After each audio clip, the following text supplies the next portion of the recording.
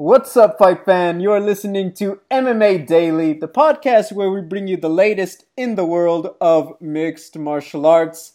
It is Wednesday, April 8th, 2020. My name is Gabriel Gonzalez, and I'm here with my amazing co-host, Natalie Zamudio. Hello, Double G. Happy Wednesday. I should say good evening. It's late. I'll admit it. And you're kind enough to accommodate my request to do this a little bit later. But I think we're both awake, right? Wide awake? Yes. So for fans who don't know, we usually do it a little earlier in the evening, but we're really having an official a nightcap for this week's episode as we record it. But yes, it's all good. I mean, what am I doing? It's not like I got, somewhere to go, people to see right now.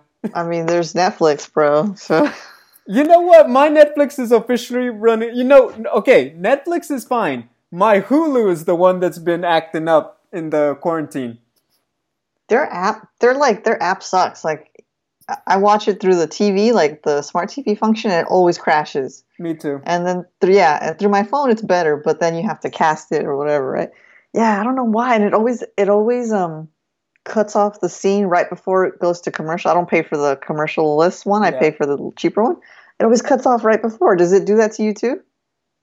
Yes, it does. Why can't they get that right? I don't understand. I was convinced it's crashing because of the high traffic, but that's No, it's been like that for years. It barely started. Well, I mean, that's since I've been using it. Let's be honest. Oh, okay. Well, yeah. I would say like I 2 didn't years. start till I got the bundle.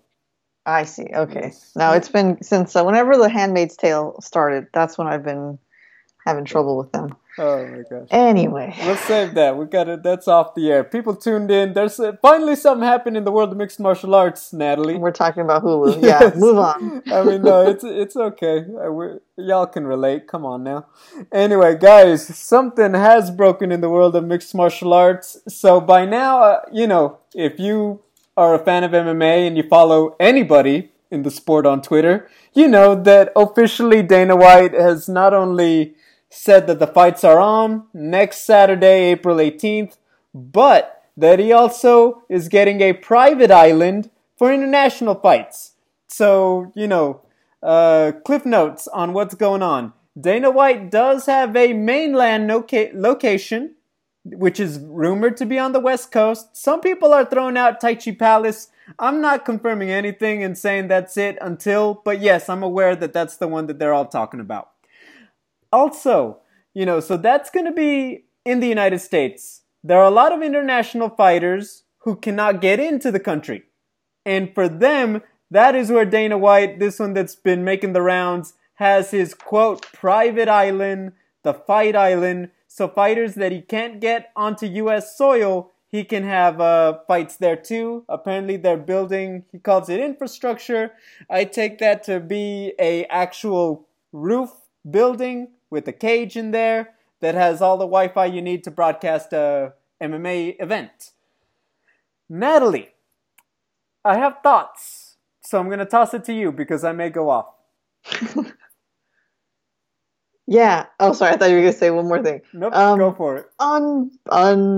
Unbelievable, but not surprising because, look, man, the more that fans and media were rallying against Dana White, wondering why he persisted to keep these fights going, I think that just motivated him even further. He said, "Don't bet against me," and he by gosh, he meant it. So I'm actually not surprised. And going back to what I said last week, it's like the devil and the angel on my shoulders. Hey man, I'm excited, and I'm kind of glad that I'm glad that he pushed forward and did this. I know there's a lot of risk. And maybe it sounds foolish to say I believe he's gonna try and keep everybody as safe as possible, or that the UFC will. But I do think they will make their best effort. Now, what's the big problem is going to be if even one person comes out of there testing positive, then it's going to be a huge, huge problem. Otherwise, I'm honestly very excited. I've heard the same rumors as everybody about the West Coast, the Indian reservation near Fresno, Lemoore or something. I thought it was Lee Um, Moore. and then the We're private, SoCal Californians, guys. I'm sorry. yeah, We're I not don't know the NorCal. cities in NorCal, yeah. They're like a um, whole other state to us, if we're being honest. it really is, truly, truly. And the private island, Jesus, my goodness. When I read that, I was like, you know what? Only freaking Dana White would go so far as to probably spend an exorbitant amount of money just to stick it to everybody, just to prove everybody wrong. That you think I won't do this or that I can't do this, check it out. I would literally leave no stone unturned or no turn unstoned, as Max Holloway would say, to get this done. Dude, honestly, I'm excited. Yeah, and I will point out we will talk about the fight card and all that. Obviously, a lot of changes there. Yeah, like you said, there's two, the devil and angel on your shoulder, and I want to start with the positive because as I've read this, and we're now 36 hours into the announcement. I am excited. This is like, what? Are you kidding me? This is real life right now? It is unbelievable to say that this is the plan for our business for the next, 2 months or more, possibly. And I thought about it because over the weekend we had all the WrestleMania talk, and all week, like there was nothing else on. I was listening to Becky Lynch and Triple H talking to ESPN about WrestleMania. I caught the highlights and all that, and I was like, dude, they pulled it off, and it was a very enjoyable show. Obviously, no fans has an impact. You feel it. It's kind of the elephant in the room. I'll acknowledge that, but yo, they are putting on a product, and they still had a Monday Night Raw, the Monday Night Show, right? So all of that to me is like, why not? And completely, like, how many weeks in are they with this? They've pulled it off. And so, as just a third, outside looking in, if it's possible, why not? That did cross my mind. Now, like yourself, I am completely with you because the first thing I'm thinking is like, all of this is very fragile. All of, the island, the West Coast location, like you said, I mean, look, knock on wood, God forbid, but to state the obvious, one person gets sick and all of this could really blow up in seconds, if we're being honest. So that is there. And then this logistics, obviously you still got to get all of these people plus their cornermen to the venue or to the location to get to a private plane. They still got to get from point A to B, and from B to C is your private plane to the island or to the venue. So all of that is very, I'm going to use the word temperamental, right? Like there's a reason why people are worried and the stay-at-home order is going on, right? So that is my thing. But yes, as I sat there and I'm like, dude, I mean, if it's on, then it's on. If they tell me the fights are going, I'm here for it. I'm ready for it. And I will say that, safety first. Like I said, WWE is showing it is possible. But yes, obviously, the elephant in the room, you acknowledge this is a very temperamental situation that we're dealing with, which I'm sure, Dana White and anybody else in the business doesn't have to be told that. Let's be honest. Nah, they know. And look, for whatever extreme precautions they say they're going to be taking, they're also going to be holding their breath that everything comes through with everyone comes through with a clean bill of health, goes in and comes out the same way apart from the punches and all that, the same way they started. Now my question would be about hospitals and in both locations actually, but when they were doing them, they used to do like a lot of WEC fights up at the Tachi Palace, right? So yeah, they literally had a whole promotion, Tachi Palace Fights. Yeah, that's right. So I assume there's a nearby hospital either on the reservation or off that hopefully isn't overrun right now. But really, my question is, where will the medical care be coming from for the private island fights? You can't build a hospital overnight, so you'll have some capability probably, right? They'll fly in a doctor and have some equipment, but if somebody really, really, really gets hurt, man, they got to have a proper plan for evac, for medevac. So I mean, I would like to on know. that note, when you talk about a private island, how far is it off the coast? When we're talking private island, exactly how hard is it to get from the island to somewhere with a hospital? I think that's what we're all asking. Like, Yeah, the pretty much. T-Mobile Yeah. Arena doesn't have a built-in hospital. They still gotta take a drive, right? How far is it? Because I will say this. I don't know about you. I have never heard of a significant island being off the coast of California. I mean, Catalina, I was gonna say Catalina. Alcatraz is kind of got a structure there already that I don't think is suitable for cage fights. I mean, there are Dude, some bars in there, but that's that another would be story. amazing if they did it at Alcatraz.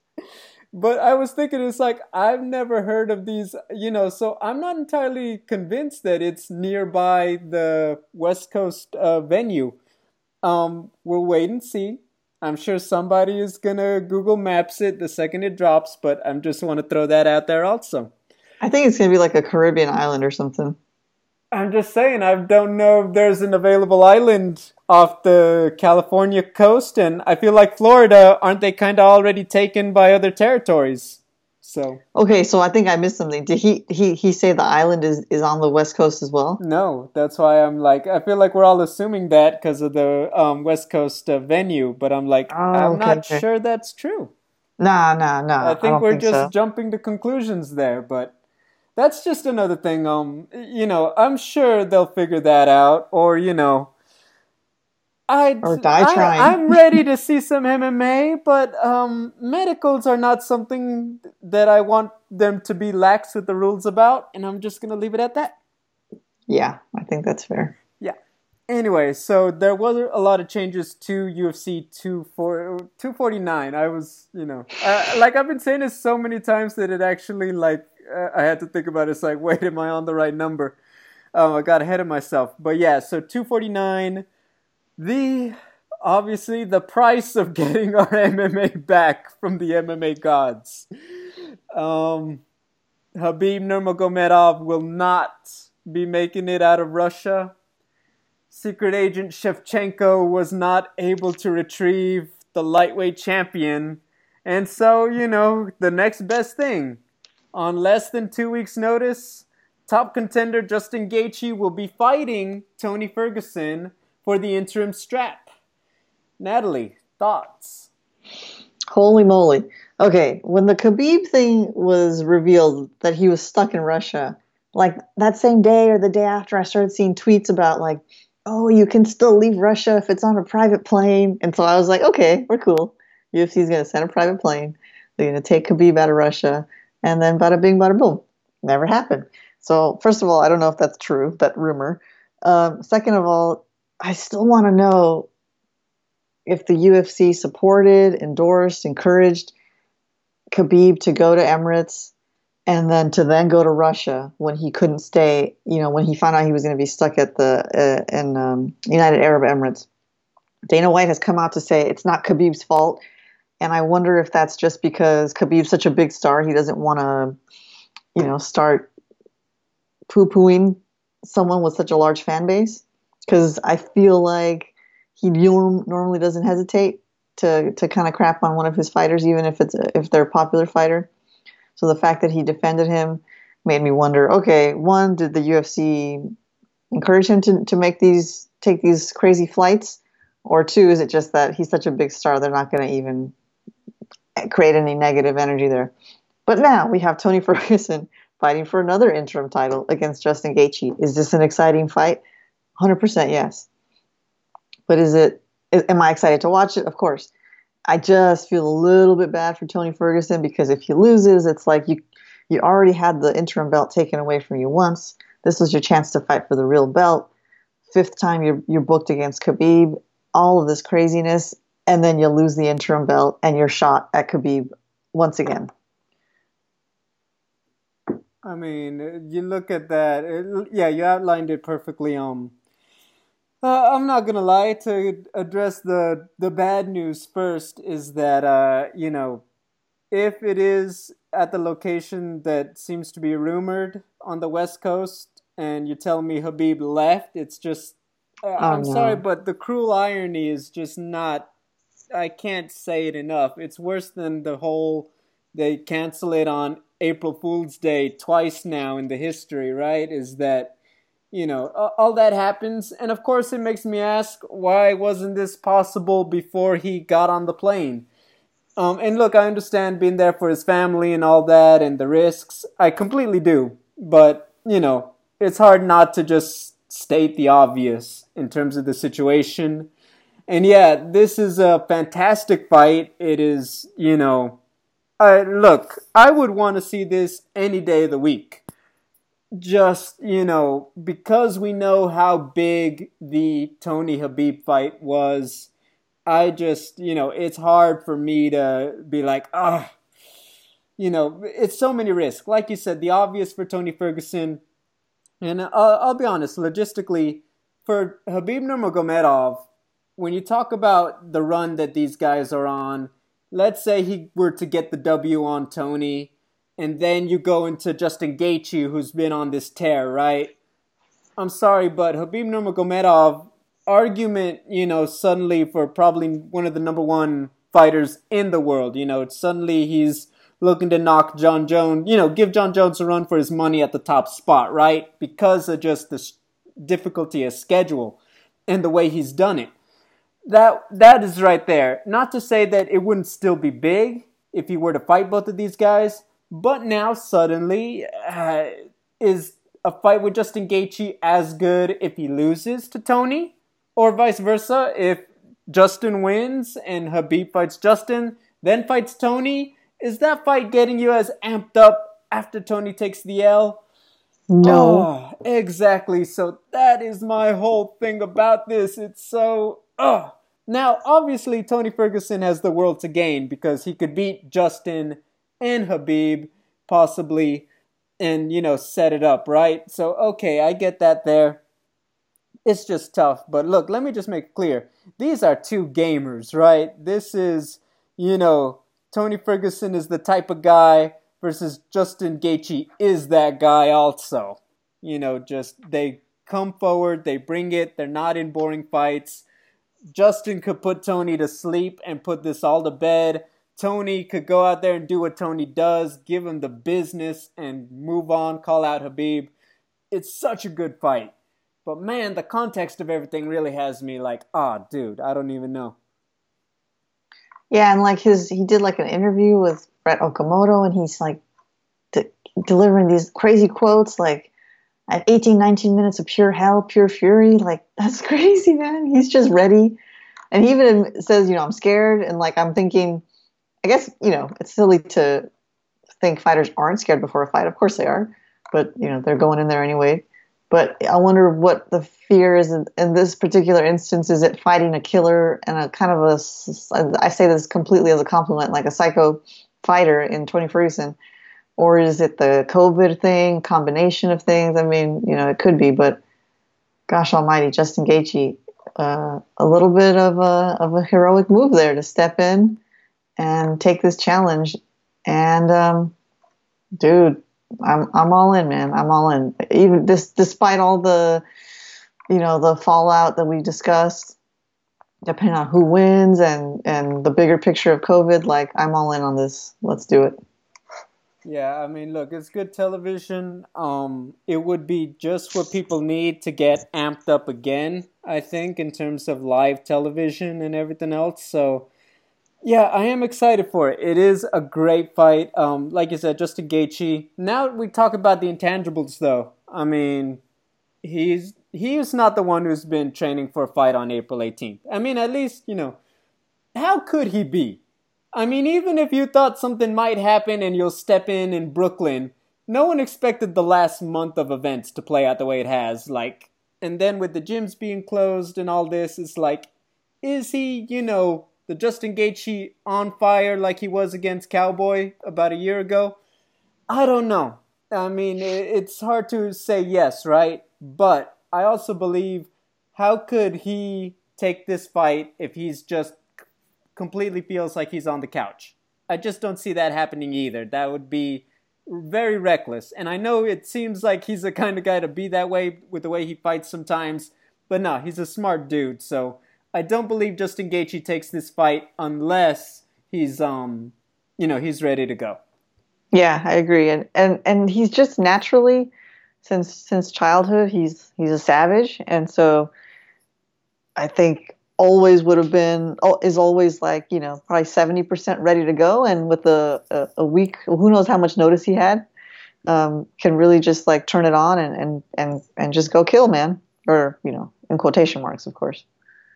I know you can't be saying that word in I know, 2020, April 2020 right now. Can't say Natalie. nothing right now, man. Like, if you sneeze, people, want to. Okay, do you remember Monsters Inc. when they called it 2319? I gotta say, man, I never watched that movie. What? Never watched that movie. Anyway, y'all know, if y'all have under a certain age, y'all seen it. Essentially, like, anytime it happens, like, the whole SWAT team comes in to disinfect somebody just because they think they might, It's a whole context, but dude, I almost accidentally put my milk in someone else's shopping cart in the market last week. I know, and I looked up. I was like, "This doesn't look like my cart," and the people were looking at me, and I was like, "I didn't touch it. I didn't touch anything. I swear." And not because I was scared, but man, I don't want to get anyone mad at me for, doing anything offensive. I read this tweet, which is, a very sign of the times, but they said it's like, what kind of times are we living in? You used to sneeze to hide the fact that you farted. Now you're farting to hide the fact that you sneezed. Yeah, I've never done that, but yes. I don't believe you. Anyway, but no, so back to business though. Like, yeah, it's I mean, look, the card is set, so here, let me pull it up, but a lot of the cards are still there. You got Uriah Hall, you got Jacare there. The fight, obviously, co-main event was supposed to be big. You had Rose Namajunas taking on Jessica Andrade. Rose is reportedly out, so now, I mean, I'm assuming they're gonna move Francis Ngannou versus Jairzinho Rozenstruik to co-main event. I can't see how they're not gonna do that. They still have Jacare on the card, like I said. It's just a good fight card. They have a lot of big names on it. I feel like they have everything you could want. You have, Chito Vera, Ray Borg. You've got Jeremy Stevens, Calvin Kattar. How is that not a banger in the featherweight division? They really stacked it. They did. When I saw the lineup, I'm not going to lie. I mean, excited is the word of the day for me. Truly excited. I was like, holy moly, he did it. And he got this card. Wow. And he being Dana White. So disappointed to read the news about Rose Namajunas being out, but you still got an amazing card, and hopefully they still get an opponent for Andrade. Who's Angela Hill? She's always jumping in, ready to save the day. I didn't even think of that. I might text someone at Alliance. It's like, hey, be honest, is she ready to go? No, she might be. Why not, right? This is dude? Literally Angela Hill circumstances. This is what she's made for. Exactly. Short notice fights. It's just a good card, man. If they do pull it off, it's gonna be good television. Worth the price of admission kind of deal with pay-per-view. I'll say it. I really wanted Tony versus Khabib. I know. I can't. It's like winning the lottery, but your girlfriend dumps you at the same time. Like I know I have a lot of reasons to be happy, but I'm still hurt. Yeah, so close yet so far away. Exactly. But yeah, so more news on that as it develops. I'm sure by this time next week. I'm gonna just say this right now. Absolutely anything can happen within the next 7 or so days. We may have a location, and we may even have a fight card for the island or whatever coming up. So that could very easily be what we're talking about. We could Octagon Island? Yes. We could also very easily be talking about how something happened and UFC 249 is also now scrapped after all this. We are living in these kinds of times. We are. So I'd like to point out, it's like, I'm going to just put it on the table. Anything could happen, honestly. Have you heard, or seen any on social media, any of the refs were you seeing? Herb Dean, Mark Goddard, any of those guys talking about they're going to be at this fight or anything like that? I have not. That is a very good point. Why? Why do you bring it up? I'm just curious. I'm wondering who are they gonna have get to referee this, and like it's not sanctioned by I mean, it's on Indian tribal land, right? So I don't know who needs to sanction it. Do you need sanctioning at this point? Like, I'm unclear on all the That's the thing, right? bureaucratic matters. The fights don't count if they're sanctioned, right? That's the question. I mean, Yeah. here's the thing, I guess. I'm very. It is a very gray area part of the rules, but I think the general way to understand it is that technically, the California Commission isn't the only one on tribal lands, is how I understand it. So just because, they have their own commission on tribal lands doesn't mean your fights don't count. Just the same way, you have a Nevada, California, Texas, New York commission, right? Mm-hmm. So if I understand it correctly, technically your fights are still official, even though they're not California sanctioned. They are sanctioned in a way on tribal land.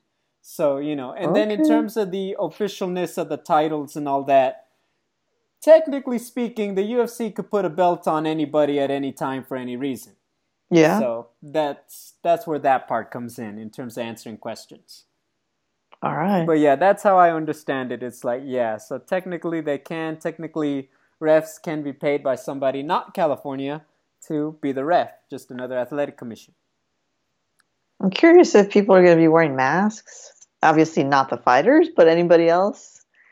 I don't know. We'll see. I mean, my whole thing about wearing the masks, if you're like the ref, is that it is still a very, very physical job. I mean, especially if you're chasing around the bantamweights and the flyweights, right? So. Yeah. Oh, before we talk about it, because all right, so guys, we're going to have another throwback because, we could talk about news, but, we did have some lined up just for some more quarantainment, as I like to call it. We'll also talk about a little bit of MMA television. But the final one, before I forget, Dominic Cruz in the last hour saying that Jose Aldo is out and that he's going to be fighting Henry Cejudo in May.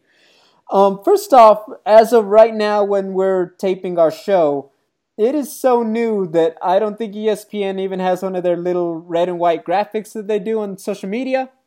And so, that's kind of like the last stamp that says it's not preliminary. They've had enough people say, yes, this is true.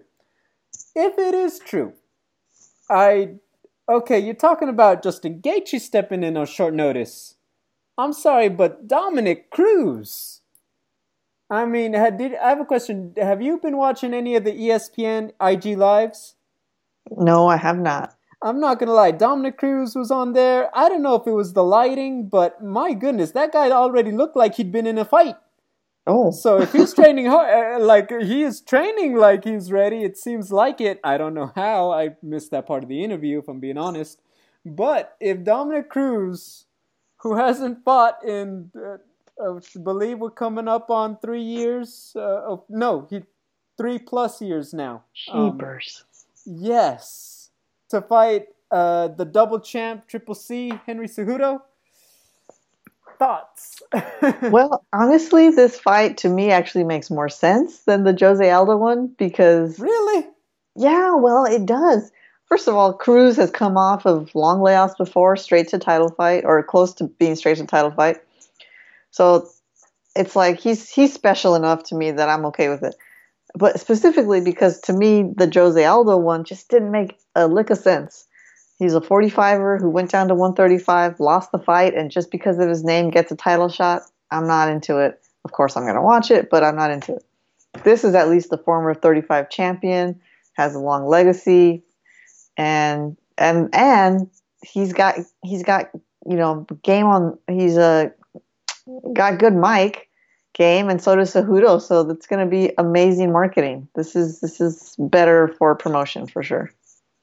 I mean, it's just such a weird one. I mean, it's Dominic coming off on this thing and just doing it is, I don't know. I mean, I get it, but then it's like Peter Yan, Aljamain Sterling, Marlon Moraes a second time. I'm like, dude, I I don't know, Dominic. I get marketing wise, but still, this is almost crazier to me than the Dominic Cruz fight. Sorry, than the Jose Aldo fight. So to me, I'm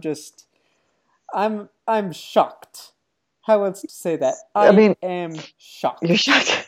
Henry Cejudo, I think, has been very clear about really just wanting to fight legends and then bouncing. And so they probably told him, like, you could fight these up and comers, great challenge, or you could knock another, add another notch to your belt, the Legends belt, and fight Dominic Cruz. So I think that's why this happened. This is happening, and I'm on board, man. I'm sorry to have to disagree with you. No, it's fine. I'm shocked. I have no words for this at I was this shocked for the hour. Aldo one. That one shocked me. I was like, what I was the shocked heck? there too, but this time I'm more shocked. Like, I'm shocked beyond words, although I do have something to say. Yep. Which, by the way, is one of my favorite sayings. I never get to use it, though. Anyway, guys, so, we could end the show there, but, you want something to do, you don't want to think about everything going on, I'm with you. So we have a lot more MMA Daily left. So before everything happened, we did have plans to go back in time. This time, one chosen by Miss Natalie Zamudio. What's cool about this, I've got stories, you've got stories. So tell us what fight card you picked, and we'll just jump right into it for time. Okay, yeah, I picked UFC 199, where Michael Bisping defeated Luke Rockhold in round one for the middleweight championship, and it was a glorious victory. And I picked this fight specifically because I was there. It was the first UFC fight I ever went to, and I had, 2016, I think, so had been back. I lived in Seattle with my husband for a year, and so we'd just been back about a year or so, and we're living near the Forum. And we were watching Ariel Helwani, like on the computer, his coverage outside the Forum. And my husband said, why don't we just see if there's any tickets and go? Because it's just right down the street. Might as well. So StubHub or something, and there we were. And it was incredibly exciting for me. It was thrilling. And to see Bisping, specifically also to this fight, that the main event, to see Bisping come off of 2 weeks notice, off the set of Triple X, I think it was, and avenge a loss to Luke Rockhold, and then win the belt when nobody thought he would ever be champion. Ever, ever, ever. He was just that guy that's been around for so darn long that never got a shot. And he finally did it, and it was beautiful. It was amazing. It was his family got in the cage, and just watching it again today, it took me right back to it. The crowd was roaring. They were so excited for him. And, Luke Rockhold just didn't take Bisping seriously. He didn't respect him, and he paid the ultimate price. So I remember it slightly differently. First off, on 2 weeks' notice, Michael Bisping, and just remember a lot of the things that had to happen. Remember that I think at the time Yoel Romero was the top contender. Yoel Romero was not available. That's right. And if I'm not mistaken, wasn't Yoel even set to fight or that might have been the year later with Robert Whittaker. I know it'd been a while. But Yoel Romero was not available. Robert Whittaker wasn't, Robert Whittaker yet. And then Jacare, who was on a tear at the time also, he was unavailable. So that is how the Michael Bisping on 2 weeks, even though he's, filming a movie, happened. And then you got to remember, Luke Rockhold was on a tear. Luke Rockhold had just beat down Chris Weidman, who had beaten Anderson Silva and Vitor and Lyoto. Luke Rockhold was the man at the time, and not for nothing, he had just wiped the floor with Michael Bisping in Australia like a year earlier, right? So yeah. Even though Michael was coming off that big win over Anderson Silva, people kind of felt like this wasn't 2009, 2010 Anderson Silva crushing it. This was, Luke Rockhold was the man of today and had all the weapons. You remember, he had the ground game. He was just lighting people up on the feet. People felt like Luke could hold the belt for a while. Yes. And then, the 2 week notice happens. And, Luke was winning that fight, in my opinion. And something we've kind of noticed, Luke, I am convinced it is because he is very good. I think he is a lot better than a lot of the people that he gets with him to train. Because that is the only way I feel like a guy whose IQ I've seen be that good leaves his chin out there as much as he has that's been taken advantage of. Oh my God, it was just high and dry. And, so he's chasing Bisping a little bit. The guard is low. Bisping with his now, infamous left hook Larry cracks Luke good. Luke is just no legs under him, moving away. Bisping follows it up, connects on that next one, and bam! And you can't believe it, which is now time for my favorite story. And I'm going to just say it right now. I'm not even going to use my own words.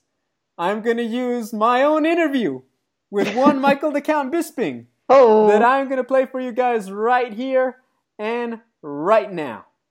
Gabriel Gonzalez for Cageside Press here with new UFC Hall of Famer Michael Bisping. Michael, I'm going to start with a story. Back in 2009-ish, UFC 100, I think I was the only person who picked you to defeat Dan Henderson. Okay. You obviously remember that. I'd like to point out I was the only guy I knew who picked you to beat Rockhold in the second one. Oh. You made it up to me. Thank you. Oh, my pleasure, my pleasure. You were clearly very wrong at that first one. But we didn't know Dan Henderson was cheating at the time. He was on testosterone replacement therapy. I never knew that. Would have been nice to know. But, yeah, thank you very much. Hall of Fame. Now, I have told this story many times even before you were on the show. I always remember UFC 100 being epic, and I was the only person I knew who picked Michael Bisping to beat Dan Henderson. And then that happened. And Natalie, let me tell you, I did not know anybody who honestly believed Michael Bisping would beat Luke Rockhold. And seriously, when he stepped up to take it, I still said, Michael Bisping's going to get the job done. Dude, and that's amazing. What? Michael Bisping got the job done, and I got to tell him to his face, you know what? You made UFC 100 up to me. I always remember that about the UFC 199. Dude, that's pretty awesome. And I'd like to point out, I was also there live too. And it made okay, I was going to ask you, were you covering it? Not covering yet. I was there as a fan, which leads into another story down the line. But yes, I was there too. So maybe we ran into each other and didn't know it. Maybe I was getting pizza and you got popcorn. I don't know. I was probably getting pizza also. See, we could have been friends a lot sooner.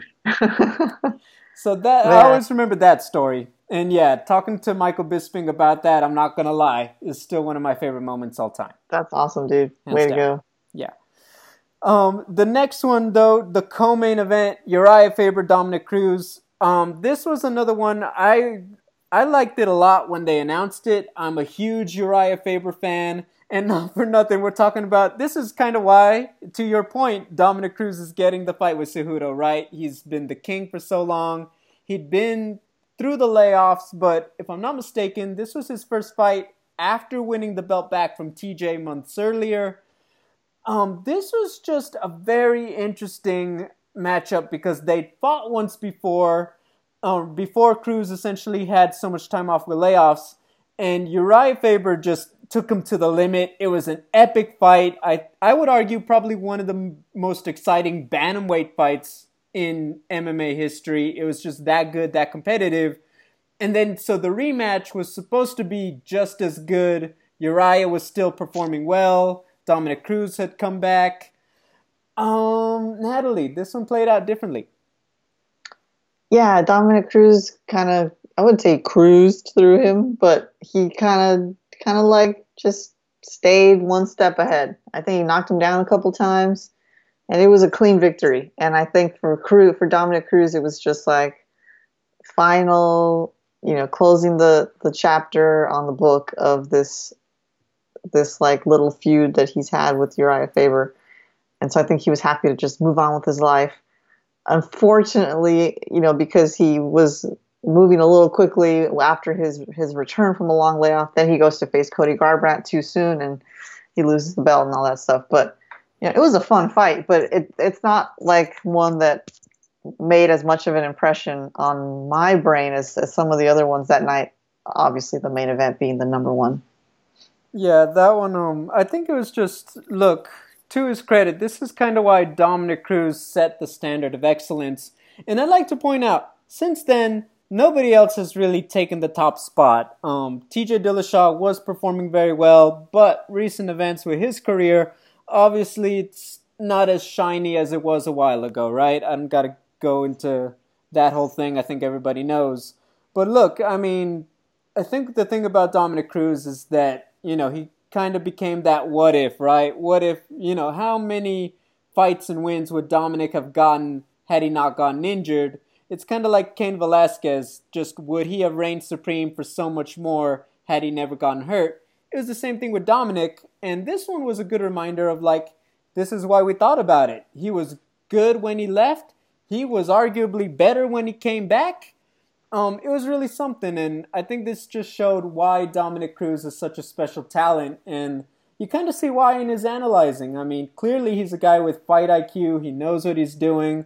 He's been in there. He knows how to convey his message. Sometimes he forces you to be a little smarter than you want to be. That's okay. I don't think he should compromise that because he is brilliant on the mic as well, in my opinion. Yeah, he was. He's really great on the mic, and I just love hearing him go back and forth. It doesn't matter who his opponent is, but he just always stings and burns his opponent, whoever it is, and he's always he's a little bit smarter than everybody when it comes to trash talking too. Yeah, it's just his thing, which really works for him. But Natalie, I know you have one more fight. I also have one more epic story, so go ahead. Yeah, so I really was excited to talk about Max Holloway versus Ricardo Lamas for a super selfish reason. So the fight was fun. Max Holloway dominated Ricardo Lamas. There was some back and forth there, but Holloway had the advantage on the feet, I should say, and then he had a couple of really good submission attempts there, especially at the end of, I think, the first or the second, where if there had been more time on the clock, he might have been able to finish a choke. But what got me about this, and I think everybody, was the last 10 seconds of round number 3. Max Holloway stands in the center of the octagon, points down, and says, "Let's go. Let's bang." And the two of them just start swinging at each other. It's kind of what you see, if you ever been to a group boxing class, they always tell you at the very end to just give your heavy bag, just give it all you can, and everyone starts swinging like crazy, and they're having so much fun. That's what it looked like, but they were doing it to each other's faces. So it was pretty intense. And why did that moment make an impression with me? That's when you knew you wanted to work with Gabriel and be an MMA reporter. Exactly. I was I need to be in this world. But it also, when I was in labor this past December, and I was in pain before I said, "Please give me the drugs." Before that happened, I was picturing Max Holloway pointing to the center of the octagon, and that's what I was thinking. I was like, I'm going to beat these contractions like Max Holloway. I'm just going to stand here and I'm going to take it. That didn't last very long, but he inspired me for, a couple hours at the very least. I'd like to point out, labor is a lot longer than a non-title fight in the UFC. Yeah, it sure is. It sure is. What I think Max even talked about it recently, and he was like, what about that moment? And then he was like, well, he said he wanted to bang, and I looked at him, and I was feeling it, and I was like, let's do this. Which is, of course, a testament to why a lot of people love Max. I mean, as brilliant as he is, he's also not against just getting into a good old fist fight and just throw down for the sake of throwing down, which makes him so much fun. And, he even did that against Alex Volkanovski, which I think is, a testament that this is the same dude. So, yeah, but I love that fight. Max was always a little bit ahead of Ricardo, I remember. And remember, Ricardo was a guy who'd fought for the title previously, so this was really the upswing for Max, right? And if I'm not mistaken, that one got him a shot at the title because Aldo fought Frankie Edgar at 200 the following month, and later in, after layoffs, I think, no, Max fought Pettis after, my apologies. And then, but the next fight for Aldo after winning the title was Max Holloway. So, this was close to when he'd kind of reached the ascension, right? He had become championship level Max. This was one of those steps there. My story, so I went to UFC 199 just as a fan. I was there with my dad. I was in my seat. My dad wanted to go grab a drink or something.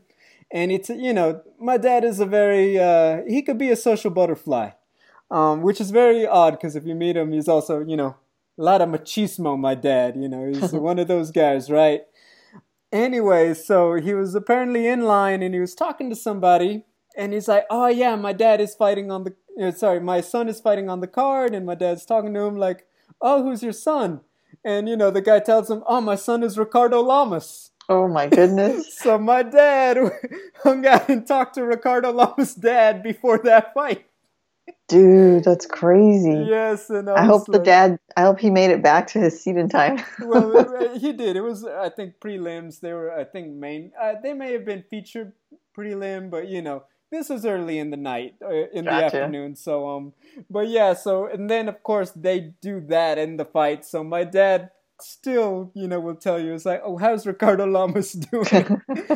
So that's always a cool moment. I always remember. That's funny, dude. Yeah, that was a great night, man. It really was an amazing night. And the Michael Bisping thing, like, I was already a fan, and this just took me next level fandom with him.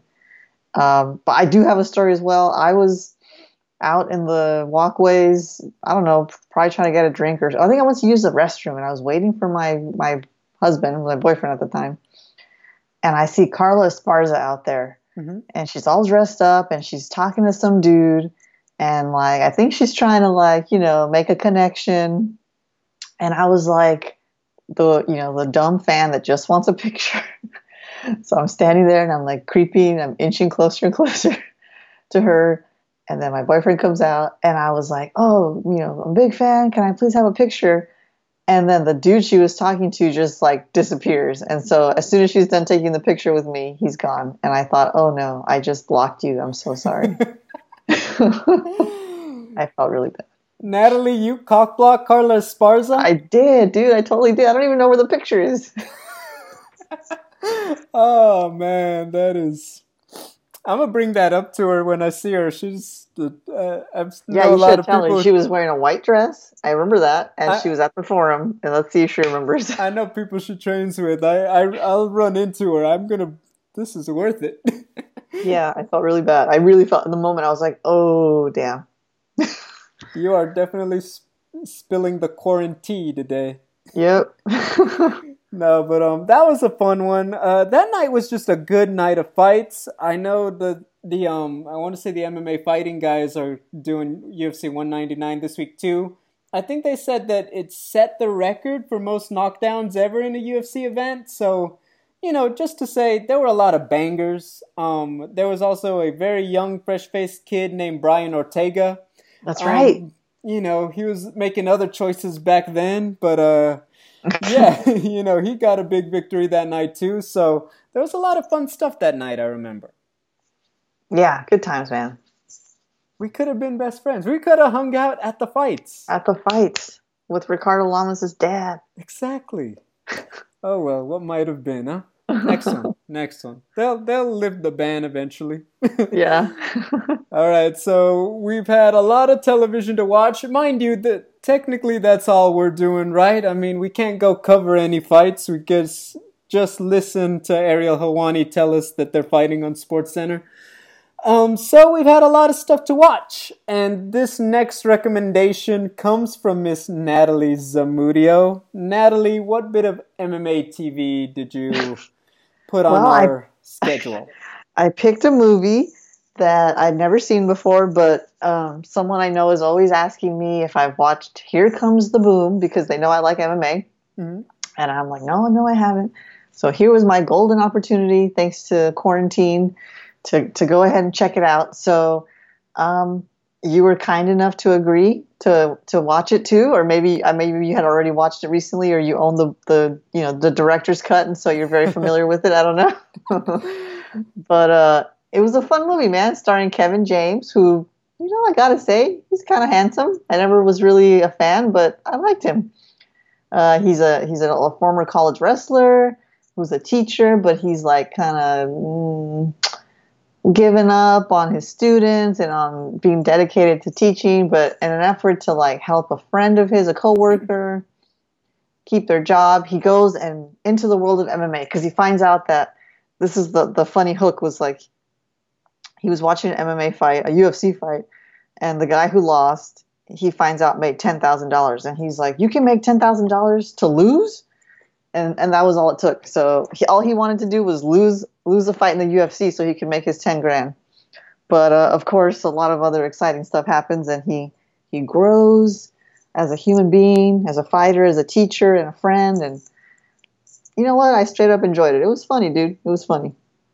You know what I remember most about the Here Comes the Boom. I remember that Kevin James is a very legit UFC and MMA fan, and I want to say he's trained a bit. I know Joe Rogan has talked about that Kevin James legit trains and is a martial artist. So I always remember it. It's like, I feel like it was almost by Kevin James, for Kevin James, but it's all right because, you know, at the end of the day, it's like, hey, it's just a fun movie.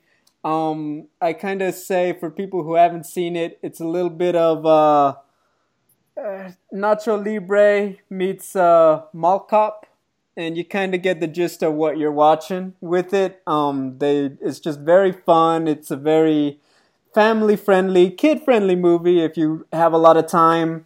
And yeah, I think the biggest thing that's fun is that they did a good job of the MMA stuff in terms of local MMA. So, spoiler, Kevin James' character fights several fights and a lot of hilarity ensues. For example, he has one fight where it's outdoors and it starts raining, and you know, he has to keep fighting and it's slippery. Yeah, they start slipping and everything. Yeah. Yes, there's another one where the cage, which has legit happened in some form, I've been told is true, where like part of the cage just breaks and he gets the win, if I'm not mistaken.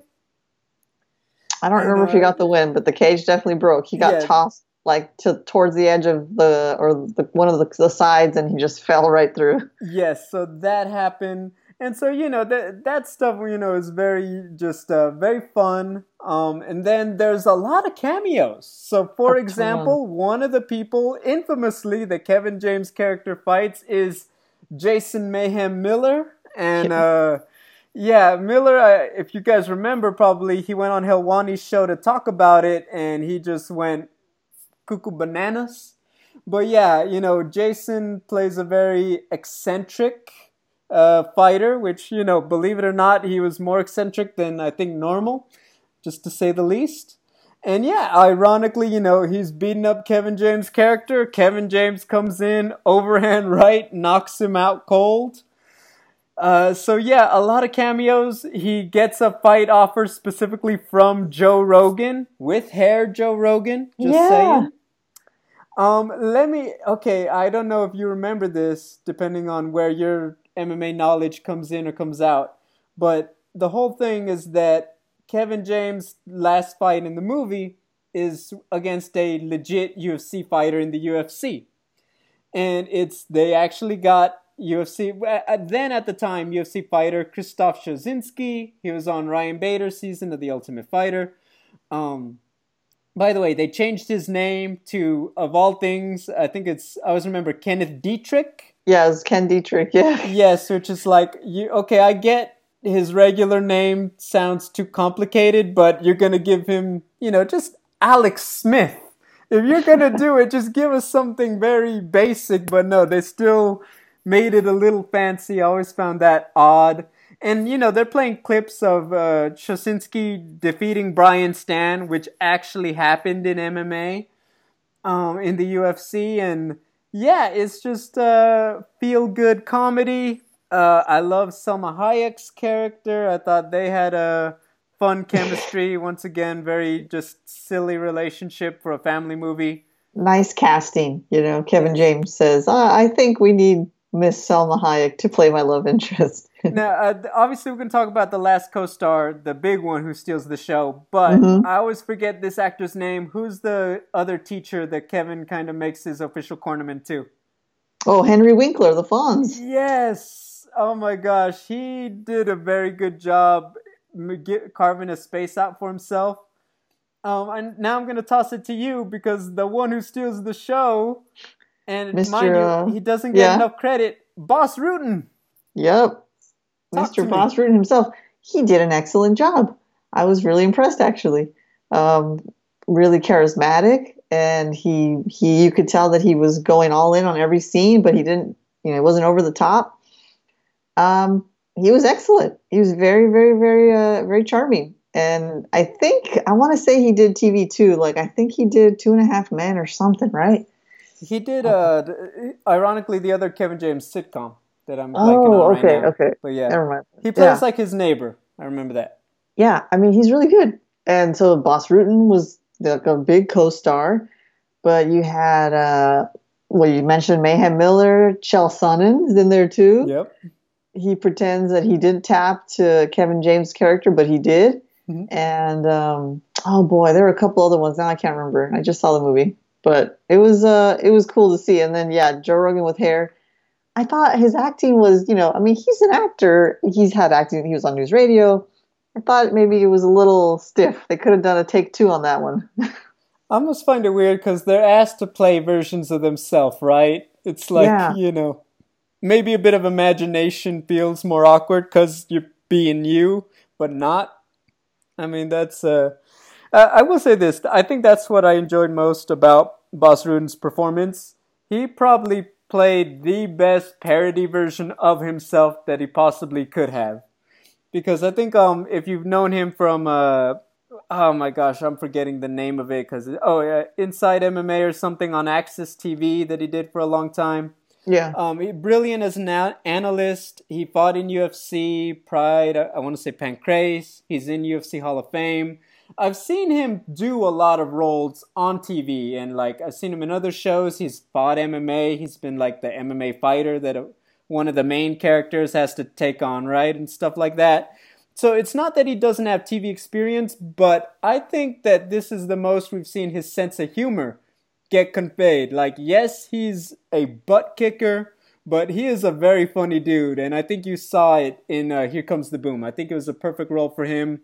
He teaches real MMA, but he's also the hip-hop aerobics instructor. Kickboxing aerobics and the spin instructor. Class. And, yes. Yeah.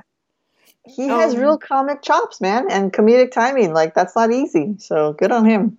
Yeah, but a very fun film, and like I said, if you got time, it's a good one with the family. Kills an hour and a half or so during dinner or something, so enjoy it. It has my stamp of approval. All right. Natalie, we are at the end of our show, so I'm going to leave us. I think it's only right. It's been a couple weeks. I think we should do some predictions. Oh, okay. And, maybe I should have... I may be speaking too soon, I'm not going to lie. But I feel like, this is a good time, a good gauge for next week. As of right now, which is Wednesday evening, most people will probably listen to our show on Thursday or more or later. As of right now, do you believe we will get an MMA card for real on next Saturday, April 18th? Well, 100%. There will be a fight on Saturday, the 18th. A UFC fight, UFC 249. Yes, I 100% believe that. I also agree. I do believe it will happen. I believe that as many hurdles as there have already been, as many hurdles as there could be, I do foresee at least next Saturday coming together, and I'm sure they're gonna announce the location, and there's gonna be some wonder whether or not it gets canceled or something because of XYZ, public health concern. I do believe at least week 1 of the return will happen for Dana White. I believe that, at this point, the hard part is over, so to speak. I don't know about prolong. I don't know week to week, if I'm being honest. That's a little more question. But I will say right now, there's not going to be a headline that UFC 249 is canceled. I don't believe that's going to happen. No, there's not. And hopefully we can keep it. We can keep the party going. Yes. Hey, we'll actually have fights to break down and preview next week. How about that? Yeah, that'd be great. That's going to be fun. All right. Well, guys, stay safe. Remember, one day at a time, and we're going to get to the other side of this. Natalie, take care. Where can fans find you on social media to talk more MMA and kill some time with you? Yeah, thanks, man. Same to you. I am on Twitter at Natalie Zamudio _, Instagram at Zamudiorama. And guys, you can find me all the time at Double G on TV, and we'll be back next week.